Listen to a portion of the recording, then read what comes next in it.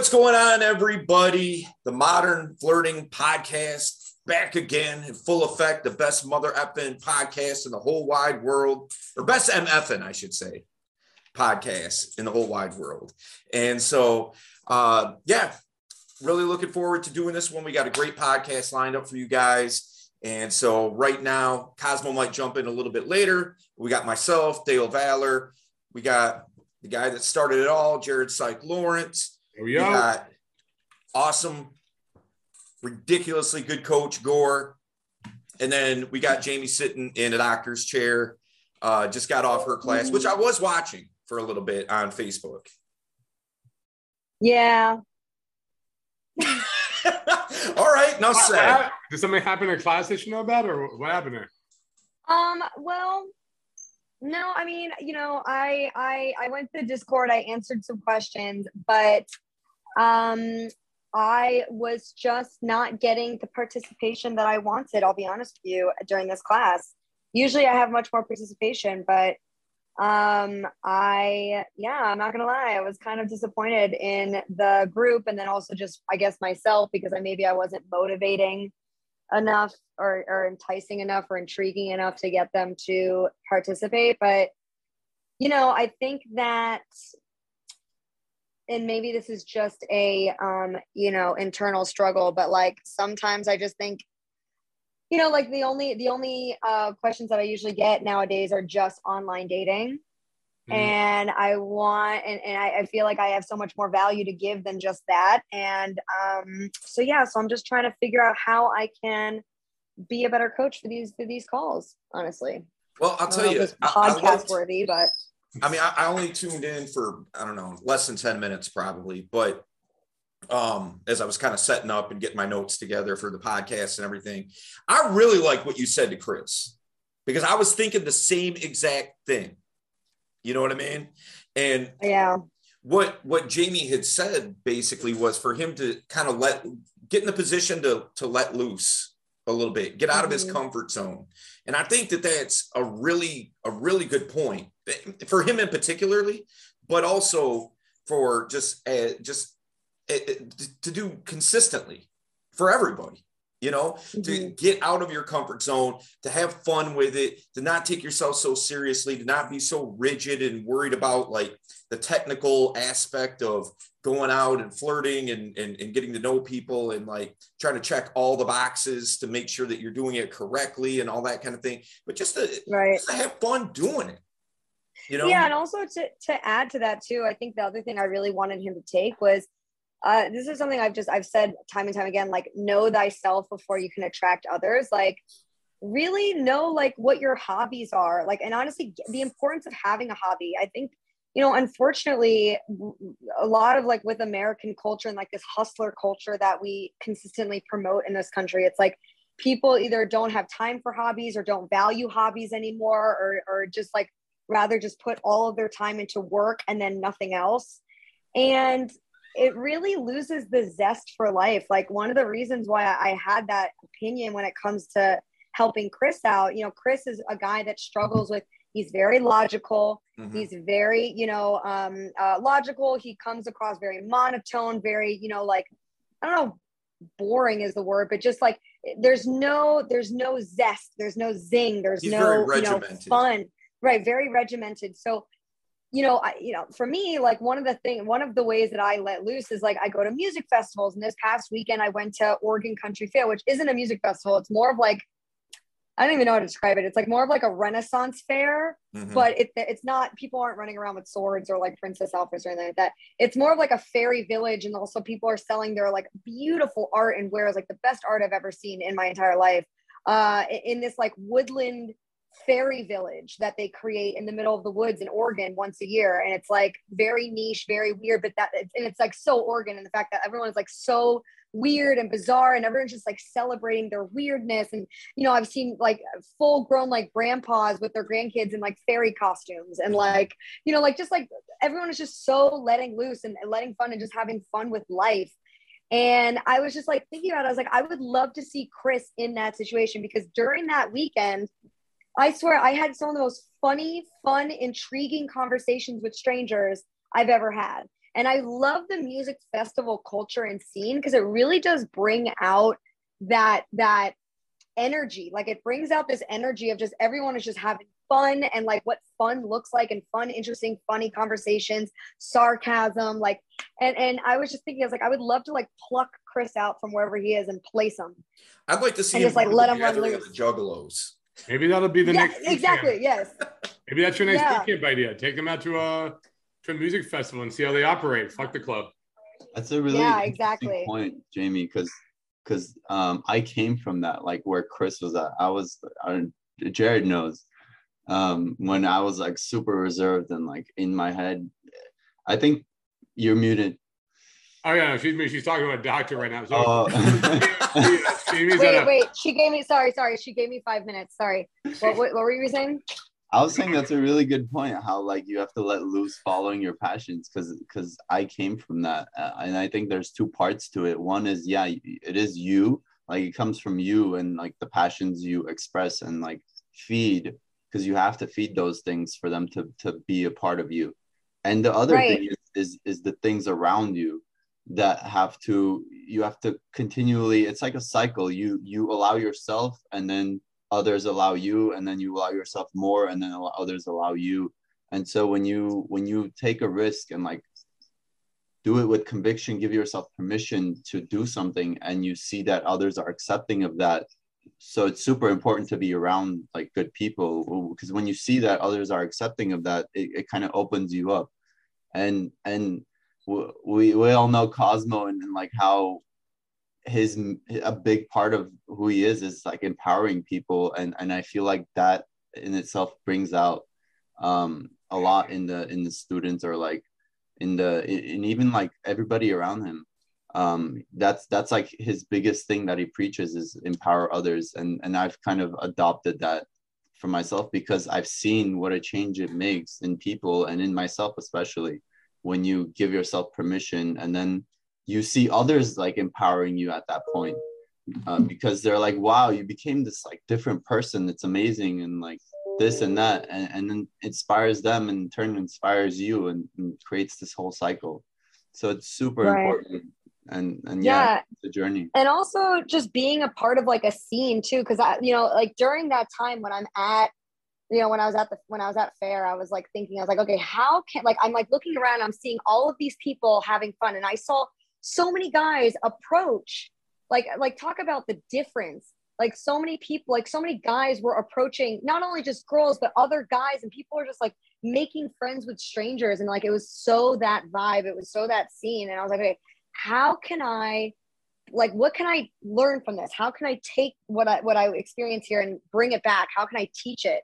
And I think it just goes to show you like being in a scene and being like engrossed in a hobby or knowing things, it also just adds to a conversation, right? So like, with music festivals, like, if I meet someone that's into music festivals, like I'm talking about that for the next, 20 minutes, favorite DJs, like, best festivals, like, where have you been? Like, funny things that have happened, like, and it just makes the conversation so much easier. So it just goes to show you, like, especially men who struggle with, what am I supposed to say next? Like, I run out of things to say, or there's nothing to talk about, or, I always come up with blanks. It's like, well, start smaller, like start within a smaller scene, learn that little world. And therefore it makes the conversations a lot easier. You can connect on a deeper level with more people, because nightclubs, as fun as they are, and as great as bars are, like it's harder to build a deep connection at just like those like face level value venues all the time, right? So like branching out and really putting it in your schedule and prioritizing, okay, when in my week, when in my month, when in my year am I going to add this? Because it is a very valuable thing to put into your schedule to add and to meet people through those things. One of the things that I do, and to your point, I think it's super important to get out of your comfort zone, to go to things that you wouldn't necessarily otherwise go to. You should see the cookouts I have at my house when I have a barbecue. It is ridiculous. Over here, you got punk rock dude. Over here, you got, no worries, Jamie. Over here, you got goth guy. Over here, you got metal girl. You know what I mean? And like, one of the exercises that I have guys do that I'm working with, like if I'm working out like one-on-one with, to help them stretch their comfort zone, is to go to things outside of their bubble. It's so easy to get trapped inside of our own bubble, where now things that are outside of that bubble are uncomfortable to us. One guy in particular, I had him go, now this dude's from Northern Michigan. All right. Like straight up Whiteville. You know what I mean? Like he moved down here for work, here being Detroit. He moved down here for work, and he's just not used to an urban environment. Okay. This guy's from the country, straight up and down. And one of the exercises I had him do to start stretching his comfort zone was to go to a black comedy club. And he was like the only white dude there, you know, and you know, again, straight up Northern Michigan country, you know, and turns out he absolutely loved it. He got in some really good conversations with people. And this is a place he would never go to on his own, never. And now he's went back on several occasions because he liked it so much. And they were the atmosphere was so inviting that it showed him, hey, I can go do things that aren't necessarily my thing, you know? So I think to her point, I think that's super important. Yeah, I'm curious what you tell people to add to that, like what you tell them if they're going out alone and like putting themselves in new environments. Because I know, like from experience, if I would go to somewhere new for the purpose of like something new, like learning something from it or like gaining something from it, I would be like, okay, I'm here. This is stupid. Nothing's gonna happen. Like, wasted my time coming all the way here and this and that. Then you get into your head and you're there just by yourself. It's not even like you and a friend enjoying each other's company. It's just you there for a result. And then that makes you get into your head so much. What's the craziest place outside of the box and outside of your comfort zone that you guys have been to? It's not so much the craziness. It's the fact that like you're not used to it. And then you fall into this trap of like telling yourself, this is like the wrong thing. No, I get the mentality, Gore. Yeah. I'm just saying, give me an example of somewhere that you've went that's outside of your comfort zone. I guess like a rave party or like what kind of party? Those like raves. Oh, okay. I heard that too. Okay. What'd you hear? We replaced a V with a P. I was like, what?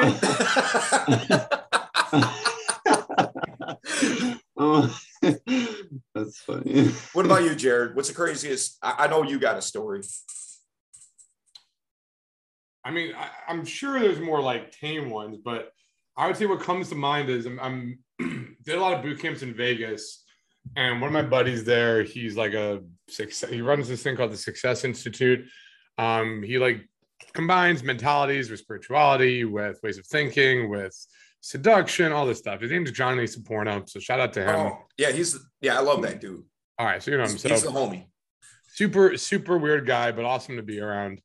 And you know, we've hit it off and had deep conversations about all different types of stuff. And one of the things was he's into the porn scene. He's like basically a porn consultant, and he invited me to this thing called the Ultimate After Party. And the Ultimate After Party is basically during the AVN Awards, the porn awards, all the porn stars and people in that industry have this big like private party in one of the people's suites, in a hotel suite or whatever, right? Yeah. So I'm like, shit, yeah, I'm down to go party with some porn stars. Why not? You know, I'm in my 20s. I'm feeling good. I'm like, let's make this happen. So see, decide to make it happen. I go in, and then this is where it gets all weird. I'm like, all right, I don't know how to interact in this environment. I thought I saw it all. I was going in all confident and cocky. But the moment I walked in, I'm like, this is not my scene. I have no idea on a basic level how to act. And here's why. They open the door, and the woman greeting me, she's got these cat eye contacts on, which is like the most normal thing about it, this whole thing. And I think she looks at me, she's like, meow, welcome, come in. I'm like, all right, kitty.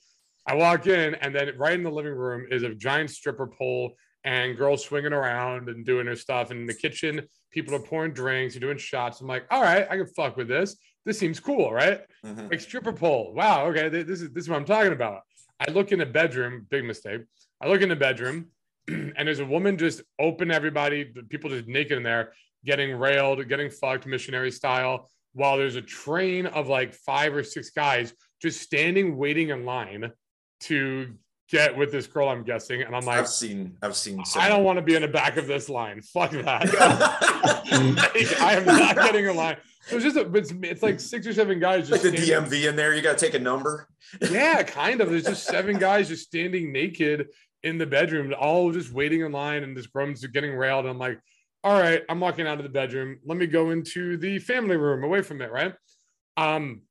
You go into the family room, and then there's this guy who's chained up, legs and feet, and you got 2 girls just whipping him with different whips. They're just taking turns. 2 girls are just taking turns laughing, whipping this guy. And I'm like, I don't want to be this guy. Hell no. So then I go to the other bedroom, and then there's this giant blue square of latex. Mm-hmm. And inside the latex, there is a man, basically looks like Han Solo from Star Wars, because it was like air dry, like vacuum air dried. So it's just his body. There's like a tube for his mouth to breathe, but this guy cannot move. He's just stuck in this blue cube or blue square. And then these girls are like rubbing their hands over the latex and like rubbing up on him. And I'm just like, I'm in Willy Wonka's like sex factory. I don't know what is it going on right now.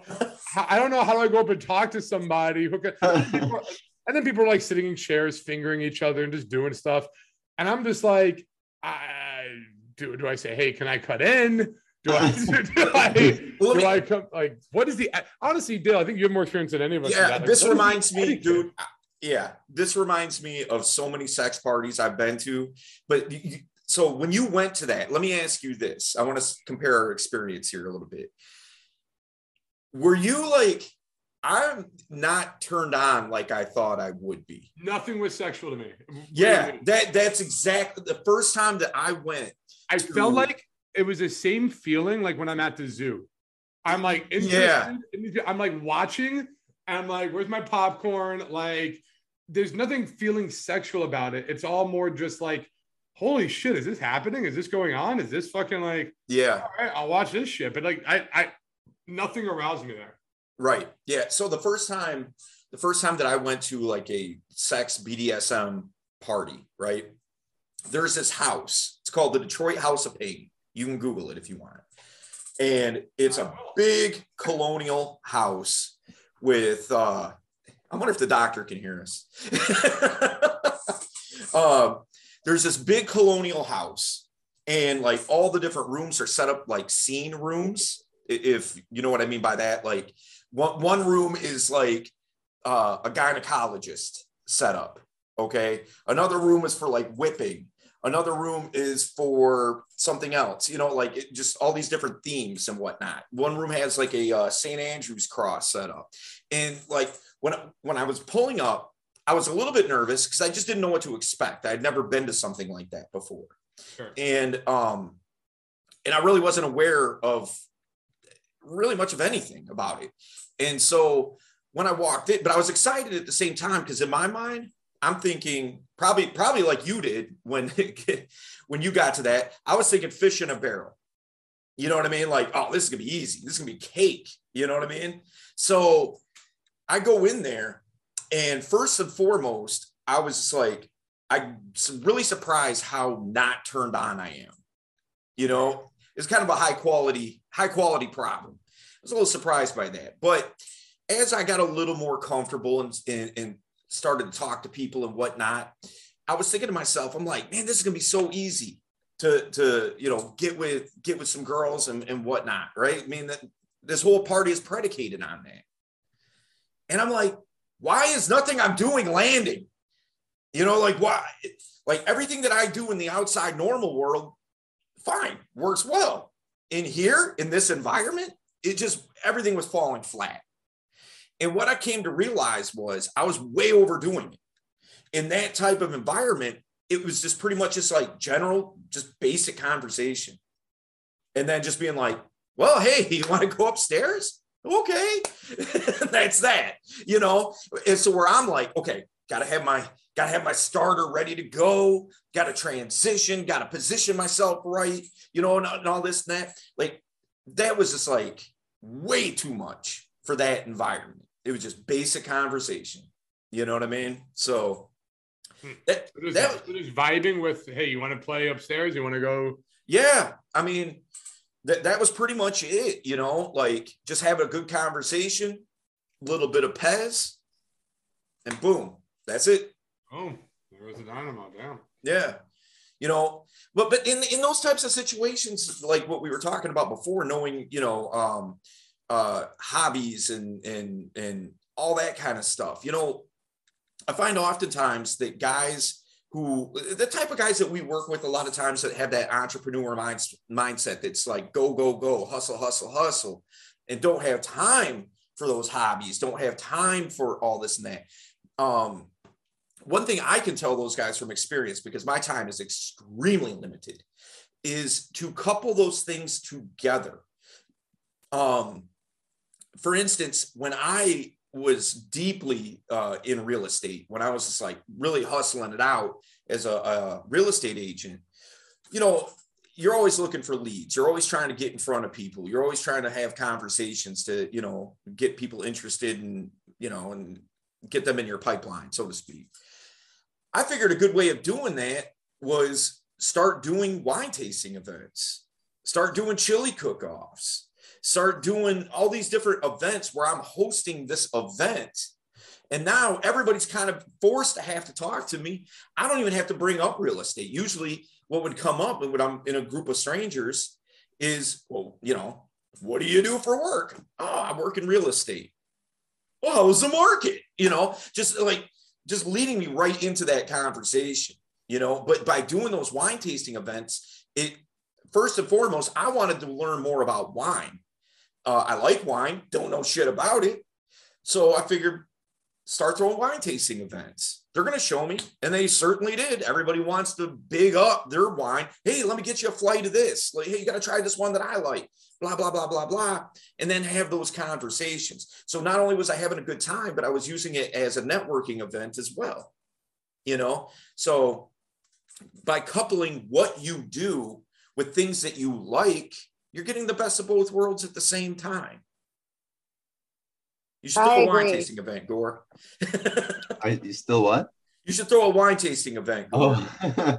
I'd like to think that people that go to wine tasting events have good credit. So maybe both. Maybe upstairs wine tasting, downstairs sex party. It kind of funnels. Funnels. You know what they used to do back in the day? Has anyone ever done those like murder mystery dinners? I tried out for one.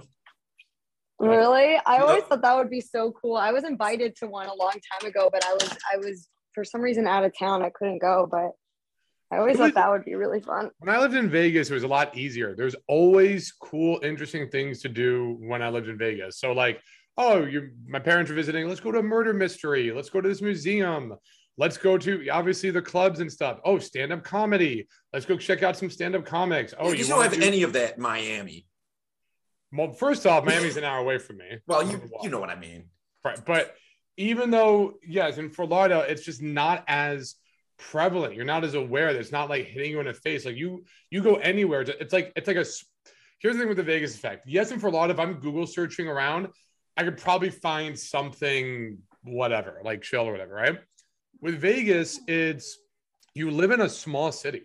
Like everybody kind of knows everybody, the locals at least. Mm-hmm. And you live in a somewhat small city and everything's massively marketed everywhere. So I'll drive to go, Korean barbecue late at night and there's billion signs of this and that and do this and shoot a tank and or shoot guns or this golf thing or this. I'm like, oh, you know what? That seems cool. Wherever the fuck you are and people are talking. So it's just so much more prevalent and closer and epic. It's just like, oh yeah, Jerry Seinfeld's doing a set and whatever the fuck. If you want to go see him on Tuesday, it's like, oh, okay, fuck yeah. Versus who knows who, doing a stand-up gig, who knows when. I got to Google it and search and get tickets in advance and all this shit. Like, no, it's just not like that in Vegas. Yeah, I mean, which actually leads me to a question that we had gotten. that I wanted to kick around a little bit. You know, a lot of times, and I've seen this type of question get tossed around in our Facebook group. And if you're not a member of our Facebook group, I'll link it up with the podcast. Become a member. We're all there to help you grow. But I've seen this question in the Discord. I've seen it here, there, and everywhere. And it's, do I have to move in order to improve my my skills with dating, with meeting women, all that kind of stuff? Like, say a guy that lives in a smaller town, is it a necessity for that guy to move to a big city? I mean, my thing, choosing where you live is a choice. You have say on it. You have a choice on it. If that's one of the hardest things. People are like, I'm in a small town, and you know, how do I do da da da? I'm like, the first thing is move. If you can move, because you can do more in Miami than, I would say, Detroit. No offense, you know, but you can do more in Vegas than Miami, and you can do more in Detroit than you could, like, you know, bumfuck anywhere in Idaho. Rural, yeah. You know, like, there's levels to it. So if you're in put it this way, do this test. If I said this city to a random person in New York, you know, like or a major place, do you know this city? Like Salt Lake City, sure, I know, I've heard of it, right? Vegas, heard of it. Dallas, Austin, Houston. If you're in Texas and you don't live in Dallas, Austin, Houston, or San Antonio, then you got to move, right? Like, I don't, like, if there's no other cities in Texas that I'm very aware of. Oh, but I live this place that's kind of, but no.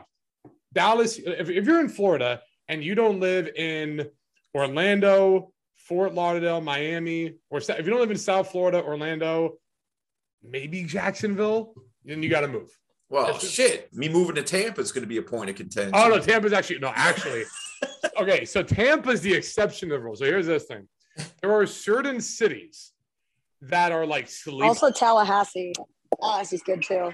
Well, yeah, but like, there are certain cities that are sleepers. Tampa is absolutely one of them. It's big enough where there's a lot of people, and it has some gorgeous ass women there. It is like a gold mine. You know, it's a strip club capital of the world, right? Well, no, but there you go. Yeah, per capita. Every guy, I haven't been in forever, but every guy I know who like goes to Tampa is like, the most gorgeous women in the world are here. Like, it's insane. It's stupid. It's ridiculous. Hot. I'm just like, fuck, what am I doing? Like, Miami, like, not better. Like the kind, good attitudes. And I'm like, what is happening? What is going on with Tampa? So there are certain exceptions to the rule, but for the most part, if you're in one of those cities where it's like me and 50 guys and, like, you know, and half of them are my cousin, then no, you got to move. Like, it's not going to work. Well, playing devil's advocate, what would you say to a guy who's like, look, you know, I was in Future Farmers of America.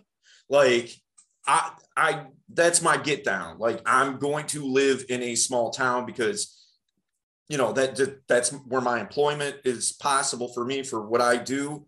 Or another example might be, I've got my mom is sick, you know, and so I got to be around my family and blah, blah, blah, you know. So situationally, it's not something where they can move, right?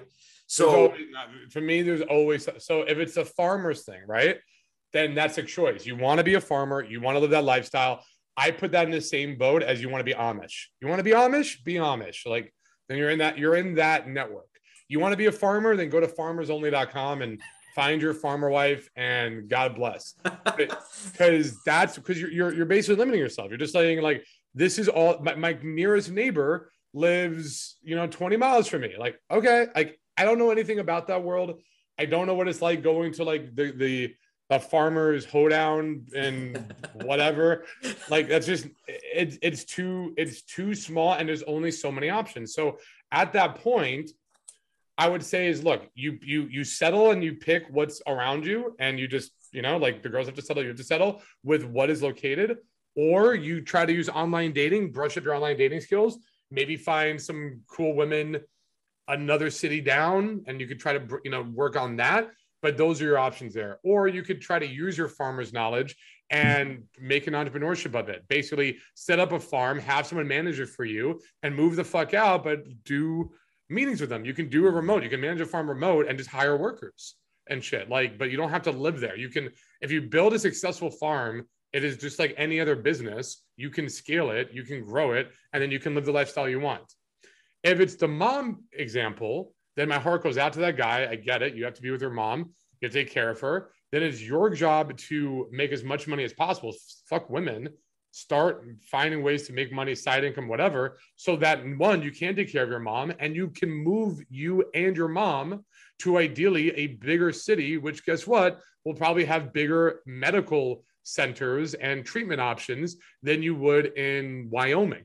All right. Like if you really care about sick old mom, take her to Boca Raton, Florida, where they can take care of elderly people versus Wyoming, where there's one doctor who just chilling, you know, like, I'm sorry, the best doctor. He's a horse doctor. Yeah, the best doctors in the world aren't in Wyoming. No offense to anybody listening to this from Wyoming. It's just like people gravitate towards where there's major people. The best chefs in the world are in New York and Las Vegas. There's a reason for that. Like they go to the best places. So if you really care about your old mom, you're going to bust your ass and move her to a place, you and her to a place that has more people. We are social creatures. We do not belong. I mean, now for some people, for few exceptions and caveats to the rule, some people love isolation. They're wilderness men. They like the peace, the serenity. God bless. I'm not talking to the exceptions to the rule. I'm talking to the rule. I'm talking to the people who are the average, you know, like functioning society people. We belong around as many other people as possible because that's where we thrive. We get more options. We have the best of the best go to those places. I'm talking LA, New York, Miami, Las Vegas, London, Tokyo. Like these are major cities for a reason, right? So it doesn't do you, it doesn't do anybody a service staying in small towns or small cities. It just limits your options in life. What do you think, Gore?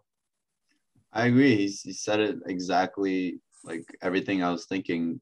It really comes down to what you value most. I mean, if there's always options around things, and if something isn't an option, then you can earn enough money to make it an option. Then that should be your first priority, is earning a higher income. So then that can become an option.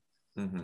And so, yeah, it really comes down to what you prioritize. And even if people are like the isolation type that want to be in peaceful areas, you can live like right outside the city so that you can drive into it whenever you want. There's always ways around things. And yeah, I think it's just a matter of people being comfortable and afraid to start something new. I'd also go so far as to say, this last thing is, look, we are a dating podcast. We're here to help people with their social skills, their dating skills, and to a degree that is everybody, right? I saw a homeless guy in New York trying to pick up girls and whatnot, right? But there is a good quote here, which is, you can lose a lot of money chasing women, but you'll never lose women chasing money. And that I'm not talking the whole concept of women are gold diggers or anything like that. What I mean to say is, if you're not making, let's say, at least $60,000 a year, and you don't have your finances in order, you don't have something like going for you in that way, then that should be the main priority. Doesn't mean you can't date, doesn't mean you can't fall in love. I mean, that's something for everybody, right? But if you're truly looking to have an amazing lifestyle, then you have to do key things for yourself. You have to get yourself healthy. You have to, like, you know, Jamie's over here doing Botox to look her best. I'm going to a Remedy Center, IV Remedy, shout out to them. I'm doing semaglutide treatments that's massively helping in weight loss and just getting in shape. And if, you know, so that's for health, you should be doing it for your bank account as well. You start a business. If you're not entrepreneurial and you're stuck and you feel like, okay, well, all I'm good is for this one key skilled job as an employee, or I'm an accountant, that's fine. But then if you're not making, I'd say, at least $60,000 a month, you should have a side income. You should just start a side thing. It could be real estate, like, you know, what Dale got into. It could be learning a key skill like copywriting or just selling your services. It could be fucking garage sailing like Gary Vee does. I mean, there's no excuse anymore why people can't make money with all you have to do is learn a key skill and then monetize that skill. That's really the stupid, simple system, right? But so many guys are like, all I do is I live with my mom. I work at Target. You know, I'm a assistant manager at Target, and I'm fat as fuck. I don't take care of myself at all. I never go to the gym. I don't eat right. My diet consists of KFC. I have no hobbies, like what Jamie was talking about. Like, I just like going to Target at work, and then I like coming home and playing some World of Warcraft. And then they're like front, like, women are the devil because they don't want me. I'm a high value guy. I am awesome. All of my TikTok comments. I am a good person, and 10 should want me. No, they don't. And they shouldn't. They shouldn't want you, because at the end of the day, you're screaming to the world, you don't want you. You don't. If you were a girl, you would not date you. The equivalent is go find a girl with one eye and a peg leg, right? She's a good person. I'm sure she's fine. 300-pound Sally over there. I'm sure she's great. Go date her. She's got all the same criteria you have. So why are you looking at 10s and all this other stuff? If you're talking women should do it, be that yourself. Be the change that you want to see. Go get with the most grotesque women. Find a homeless woman and give her a home, because she's probably really sweet on the inside. At the end of the day, take your life in your own hands. And this goes so beyond. Modern Flirting is not a pickup company. It's not like, oh, let's go approach girls, spit some lines or whatever. It is a lifestyle development company, specifically, ideally, for success-minded men, or ideally entrepreneurial men. And when I say entrepreneurial, I don't mean you have to own a business. I just mean guys who like to figure shit out, solve the problem, solve it, figure it out. Don't blame the world. Take responsibility and own it, because those guys will succeed at anything in life. All we're doing here at Modern Flirting is we're giving you a roadmap. We're paving the way to show you how to do it, but you got to want it. And that circles back, last thing, that circles back to the first thing Jamie said on this episode, which is she's having a class and these guys aren't asking questions. They're not participating. Jamie, you did nothing wrong. I don't blame you one fucking bit. I literally blame the students on that class, because you ask me when I'm a student, when I'm learning from mentors, or Cosmo or Gore. I don't know, Dale, your story, but I'm sure you're in the same boat. You ask any one of us who taught us, we're the most fucking needy student they got. When I'm with my mentor, when I'm at any kind of coaching call, I have too many questions. Joel, my mentor right now, shout out to Joel Kaplan. I was on a coaching call with him. I'm in his program. He had to be like, Jared, I have to get to other people, man. Bro, you got to, I know you got more questions, but I got to move on. I got to give some other people the floor. And I'm like, shit. All right, it's an hour call. I took up 30 minutes of time. That's fair, man. That's fair. Like, you cannot shut me up. I know Gore was the same way. Cosmo was the same way. If you are going to pay all this money to be in a program, to come in, not ask questions, not take action, not implement, not wonder about this stuff, like, what the fuck are you doing? Just quit that. Because this is not, it's not meant for that. Like, you shouldn't be hounding them, trying to pull teeth of like, how the fuck do I help you? How do I do it? Right? They should be coming to you going, here's what I'm doing. Here's what I'm trying. Please make sense of this for me, because I want this bad enough. I have zero empathy or sympathy for people who don't want it bad enough. I have sympathy and empathy for people who don't know what to do, and they're struggling and they're frustrated with their lives. And they go, I want to make more money. I want to get women. I want to get healthy. I just don't know what to do. I struggle. Even with me, like, I struggled with overeating. I always have. Finally, for the love of God, I found a doctor who's like, oh, you need semaglutide. Been doing that. Boom, I lose weight. I've been losing weight since then. I'm like, this is a fucking miracle thing, because I found out the resource and I'm going to do what the doctor said. It is. Oh, wait. Awesome. Pencil that in for me, Jared. I want to talk to you about that afterwards. Semaglutide is a fucking cheat. For those who don't know, if you are, I have no idea what it is either. I'm down. Okay, for those who don't know, I'm down 18 pounds from when I started. My whole fitness journey thing, it started with, I was fat little chubber bubble ball, whatever. I saw pictures of me in Tulum with Cosmo for New Year's, and I was like, oh my God, I look so bad, because these are all like these like shirtless photos by the beach and all this stuff, and I'm like, I'm like, bro, to myself, I let myself go. But I'm like, you know what, whatever, be fat. That's kind of the time I met you, Dan. Remember we did that like challenge? Yeah. I'm like, all right, maybe I'll try to lose some weight, but it's just whatever. It's just hard for me. I don't know if it was a hormonal imbalance or whatever. It's just always been a challenge of mine, always. So I'm just like, fuck, I got to do something. And then in January, right after that, I saw those pictures. I got this ulcer that was just destroyed. I couldn't eat. I was vomiting all the time. It was awful. And in that month, I went from like 200 and I don't want to say like, I think I was like 225 pounds or something, or almost 230, like around there, to 195 pounds. I did that like in a month, right? Like I just shot. It was bad. It was like unhealthy, losing weight. People are like, "You're looking so good." I'm like, "I'm feeling awful. I cannot eat. I'm on an all liquid diet." But what it did make me realize, and then after the ulcer, I started blimping back up again, and I was like, "Oh no, I don't want to do that. No, I got to take this serious." So I reached out to Prince, who's one of the coaches of Modern Floating. I'm like, "Put me on a program. How do I work out? How do I take action? How do I fucking do this?" And he put me through the ringer. He showed me the workouts. I will admit I've been dropping the ball lately a little bit with that. I need to really go more harder with it, but I now know what to do. It's up to me. Do I want it bad enough or do I not? I get it. And I have no sympathy. If I skip the gym, that's on me. I have no sympathy for myself at that point, right? He's giving me what to do. Here it is. Here's the accountability. Here's a roadmap. But then I talked to the doctor about like, yo, I really want to lose weight. And that's when semaglutide came in. He recommended this. He goes, medicated weight loss. And I'm like, what the fuck is medicated weight loss? I didn't know that's a thing. He goes, yeah, you get this one shot in your belly. You barely even feel it. And it's just an appetite suppressant. You literally just eat less. And I'm like, that's so perfect for me. And since then, I've just been dropping weight. It's usually like I drop because before. Question, is it something that a doctor needs to write you, or can I just like get this? You got it. It was a shot. I mean, it's a weekly injection. So you got to go to like a health clinic or a treatment where you go Botox. Ask them. Ask your Botox person about semaglutide. I bet you they do it. You guys do semaglutide? I think I'm not a dermatologist. I doubt. Oh no. It's not a skin thing. You got to go to that. You got to go to a place that's like that will do like, testosterone treatment and hormonal balance, and they do Botox there. It's where I got I got my forehead done.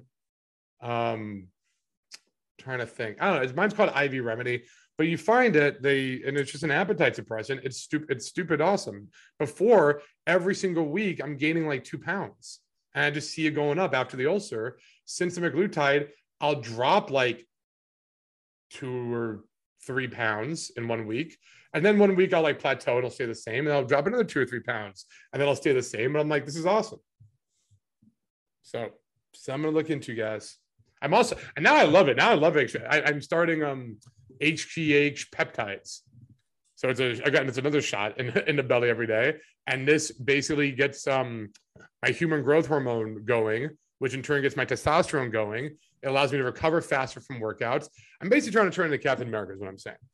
But ultimately, again, I took it on myself to figure it out, do research. What are options? What can I do? And ideally, you're making enough money in your life where you can do these kind of things for yourself, so you don't have to be stuck. Yeah, I take TRT, and my next shipment comes tomorrow, and I cannot wait to see that joker on my doorstep because, for very much the same reasons you were just talking about with HGH. You know what I mean? I know it's different, but it's definitely something that when I started taking it, it was a night and day difference, being able to have that extra boost of testosterone and all that kind of thing. And so, but I'm a little bit older than you guys. Jared might be able to get on something like that. Gore, you're too young or something like that. But no, semaglutide can be for anyone. Well, not that. I mean, maybe that can be for anybody, but I'm talking about specifically like TRT. Testosterone? Yeah, I'm not fucking with that yet because once you start, you can't stop. So that's the thing. Well, here, all right, because I've heard different people say that to me, like, "Are you crazy?" Like, and I'm like, "Look, I'm already not producing enough testosterone as it is. So what difference does it make?" You know what I mean? Like,